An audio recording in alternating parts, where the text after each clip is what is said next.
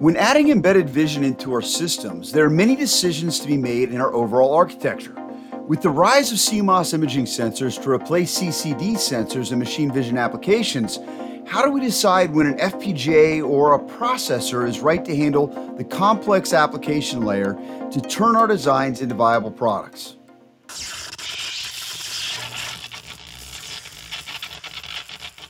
We've talked a lot on the current about artificial intelligence and machine learning and how they're getting more prevalent in embedded applications and how exciting that is for us as engineers.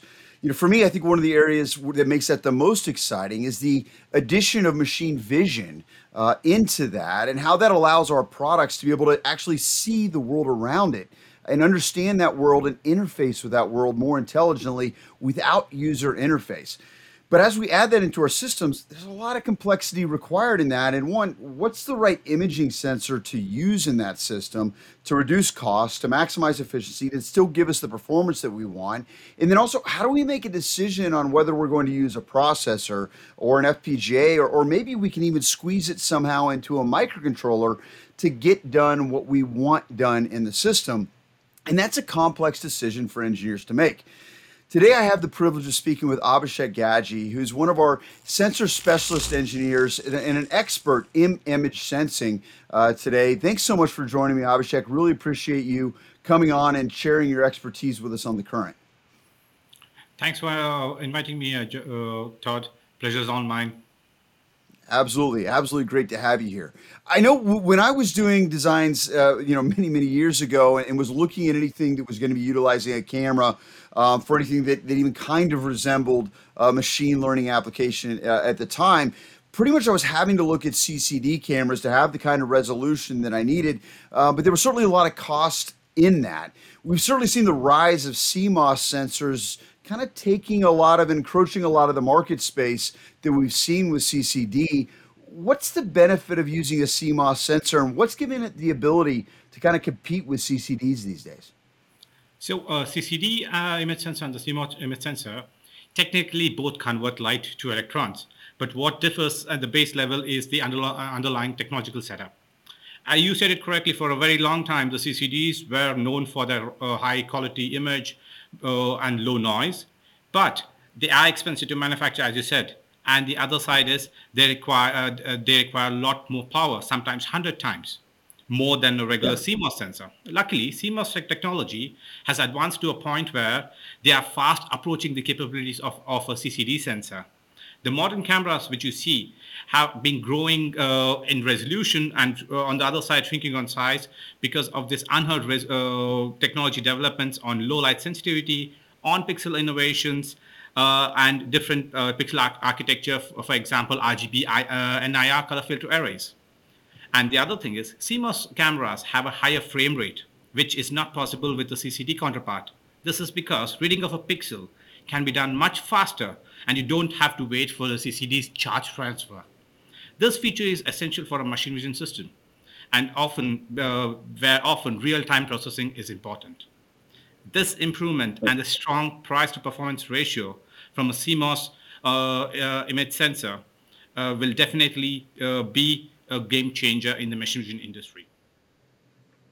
Yeah, we're definitely seeing that. I mean, I think it allows us to integrate imaging into a lot more applications than it used to be. In a lot of the applications I was looking at, you really had to be able to handle a high level of cost to integrate a CCD in. The market had to bear that. And so there were very few applications where that was applicable. You could put it, on an assembly line, reading and maybe taking a look at, bottle caps on top of a bottle to make sure they were placed properly, because that was fine. You didn't need very many of those. And, you could eat the costs of that in an assembly line, but in a consumer application, it was completely and totally irrelevant technology in a lot of cases. So it's exciting what CMOS has really opened up for us, I think, in a lot of ways. Obviously, if you're having to design a discrete camera with a sensor, and put down maybe a CMOS imaging sensor with that discrete chip and then try and get the optics, to work with that, that turns into a very, very complex design. Are there ways to use, I know there's a lot of imaging modules out there today, but that does again kind of raise our costs. Is there a way to do that and not increase pricing too much? And to do that, I mean, use an imaging module as opposed to just a sensor? So you said it. What you said earlier was there are traditional camera manufacturers where they know there's the know-how of how to use an image sensor, and then there are new markets where people are coming in trying to use an image sensor into a product. So these can be two different customer segments where you can see a clear difference where they want to use a chip-down design or go with the modules. On the other side, if you're looking into customers who have low volumes and want to have a quick time to market also, this is where the module options shine in. And with the new developments, with the wafer technology and the optics, the modules are not that expensive. You're not looking on a huge add-on onto your existing design, which would then kind of take you away from the module design. So that being said, the modules for small volumes, small to medium volumes, can be a very interesting option for the customers. Yeah, definitely seeing that. I think because as soon as you go and you buy, we obviously some of our bigger chip down lines for the camera sensors themselves would be lines like on Semi, who have a great portfolio of that, but of different sensors themselves. But then you've got to put the optics on top and handle that complexity. So having a module and being able to get a module cost effectively is a huge benefit. I think in a lot of applications. From a volume standpoint, what do you think the inflection point is when an engineer should use a module with today's kind of pricing scheme versus actually investing in doing that complex design and going through that process of their own optics and things along those lines? So if the engineer or the company wants to develop the image camera from the scratch, the volumes that they should look into for a good return of investment should be somewhere in the range of 25 to 50K. If anything Okay. less than that, a module would be a good option. And keeping in mind with the present suppliers that we have in our line cards, the customization, you're not talking about tens of thousands of customization costs. You're talking customization costs which are unheard of. So the customer can take advantage of these setup and then create the custom modules if they are looking into low volumes. Right, and I think that certainly makes sense. It's tough to amortize, the costs of that very complex design. I think it volumes underneath that 25-50K that you mentioned. So I think that makes a lot of sense there. So when you're choosing an imaging sensor as an embedded engineer, what are some of the key considerations that you've got to take into account in regards to what's available in the market today and what your needs of your system actually are? So coming to a selection of image sensor, thanks or no thanks to the camera or mobile industry, it's always that more pixel is better. But that's not the case. We have to go back to the very basics, where the most important factors being resolution, sensitivity, dynamic range, speed, shutter type, color or mono. So if you get down, or if you have answers to all the 6 points, you can really narrow down your options to a small subset of suppliers and their options. When you talk about resolution, typically you need 2 pixel to measure a characteristics. Can be a defect, can be a object. But depending on the environment factors, the image noise, you take about 4 to 5 pixel as an overlap.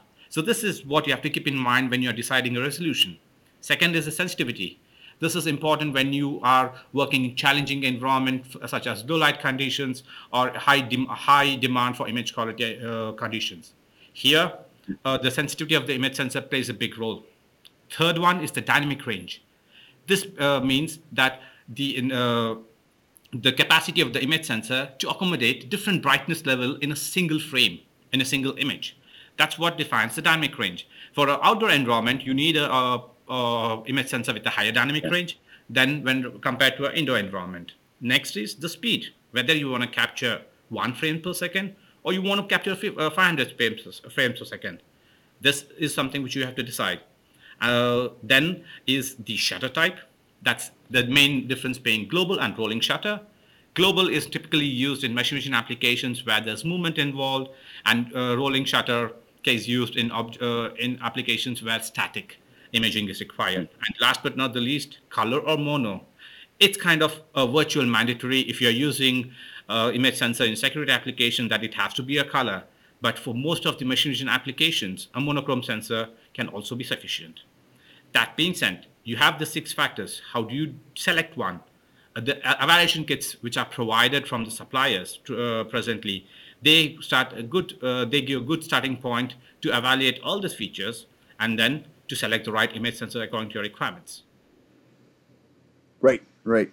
Makes perfect sense. And then beyond that, when you're selecting those requirements for the image sensor itself, then you've got to make the decision on, what's going to be the brains of the system, what's actually going to interpret that data from the image sensor. And, I think typically when I'm working with engineers, the decision is almost always between an MPU and running an operating system of some kind versus running an FPGA and using the FPGA's power and just that real-time logic. How do you make that decision as an engineer? When does it make more sense to use an FPGA versus a processor?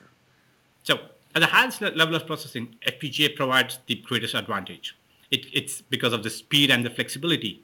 The name FPGA are most suitable when you require highly efficient parallel processing applications. They are better than a GPU or a CPU out there. And they are reprogrammable, which provides flexibility for the design changes and new functionalities that cannot be achieved from the other different architectures. And in terms of efficiency, an important consideration in the machine vision designs, FPGA are superior to both GPUs and CPUs. They are true, especially true for performing algorithms based on logic and fixed process precision computing. And last but not the least, FPGA is strong for the parallel processing and continuous processing. MPUs with dedicated hardware can be good solution for some of the standard cases, but the customization possibility with the FPGA, and last but not the least, the balance between the power consumption and the performance is key for machine vision industry, and FPGA comes in really good with its performance power to performance ratio. Absolutely, absolutely.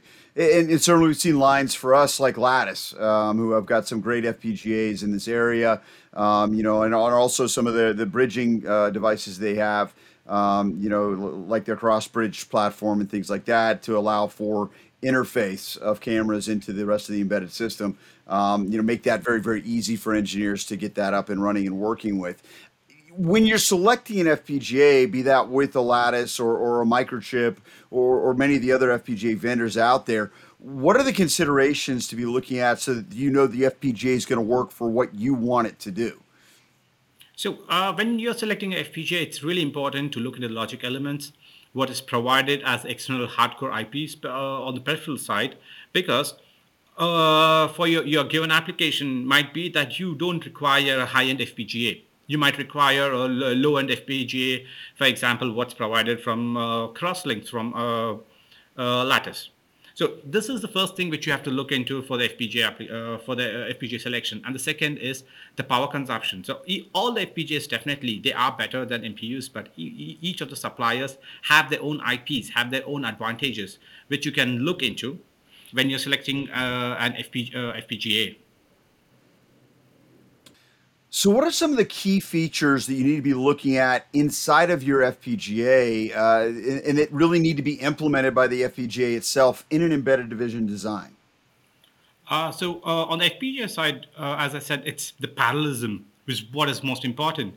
So any functionalities, algorithms which can be done parallelly can be implemented easily onto your FPGA. Other than that, there can also be sensor bridging, sensor aggregations. That means by sensor bridging, you mean a different image sensor has different interfaces. It can be a parallel, it can be SLVS, LVDS, or a MIPI interface. But on the other side, if you're using an MPU, for example, it might not have these interfaces. So FPGA can be used also for the interface bridging. The second is sensor aggregation. You can have multiple image sensors linked to a single processor of the FPGA. IPs, image signal processing. This is one of the key important features where FPGA shines. Because if you look at the features like alpha blending, BIA interpolation, edge detection, white balancing, these can be done parallelly. And then instead of having to wait for the sequential execution on the MPU or CPU out there, FPGA can work perfectly here. Last but not the least is the signal splitter.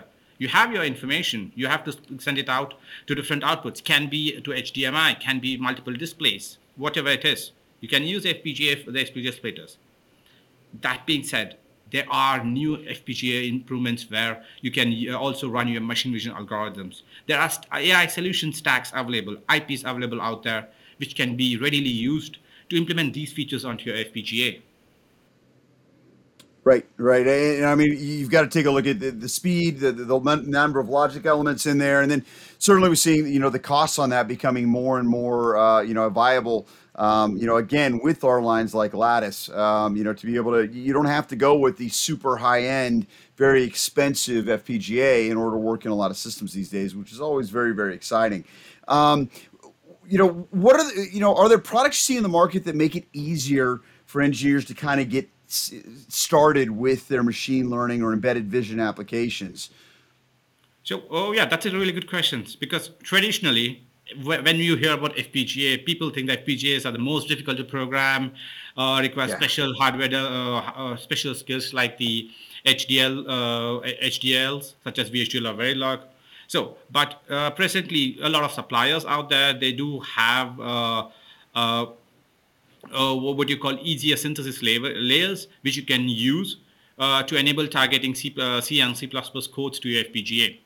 And from the suppliers like Lattice and onsemi, they do have these features where you can quickly use their softwares and programs to target your FPGA applications. And that's on the software side. On the hardware side, there are development kits out there which you can use right out of the box to enable your machine vision design. You can use this as a reference design, and almost all the features are out there in such reference designs. For example, from Lattice, there is the embedded vision development kit, which works with a variety of image sensor suppliers, and also the AR0234, for example, if you take from onsemi. And then there's the Polar Fire video kit from Microchip, which has similar features.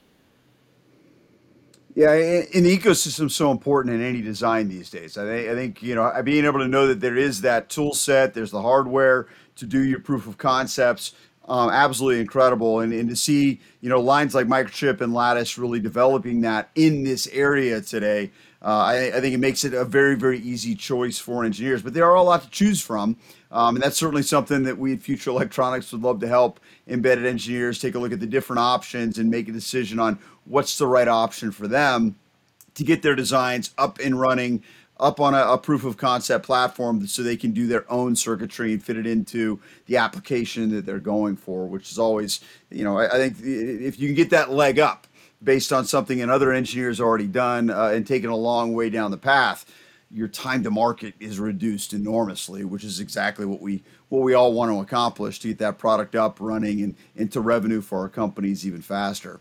Abhishek, thanks so much for joining me today. This has been really, really insightful. Really appreciate you sharing your in-depth knowledge in this area of technology. And just, I think this is one of the most exciting areas where embedded electronic design is going. And I absolutely love learning more about where machine vision can go, how we can integrate machine learning and AI into that. And appreciate your expertise in helping me to gain my knowledge in that area. Thanks also to our audience today. We really appreciate you taking the time to join us on The Current. If you're looking at embedded vision designs, or if you're looking at making a decision on an FPGA or what type of imaging sensor you might want to utilize for your design, or anything else in the realm of embedded design, we at Future Electronics and our engineering staff would love to come alongside you, be an extension of your teams, and help you in that decision-making process and give you access to engineers like Abhishek. So that you can get your designs up and running and work through any issues you may be having even faster.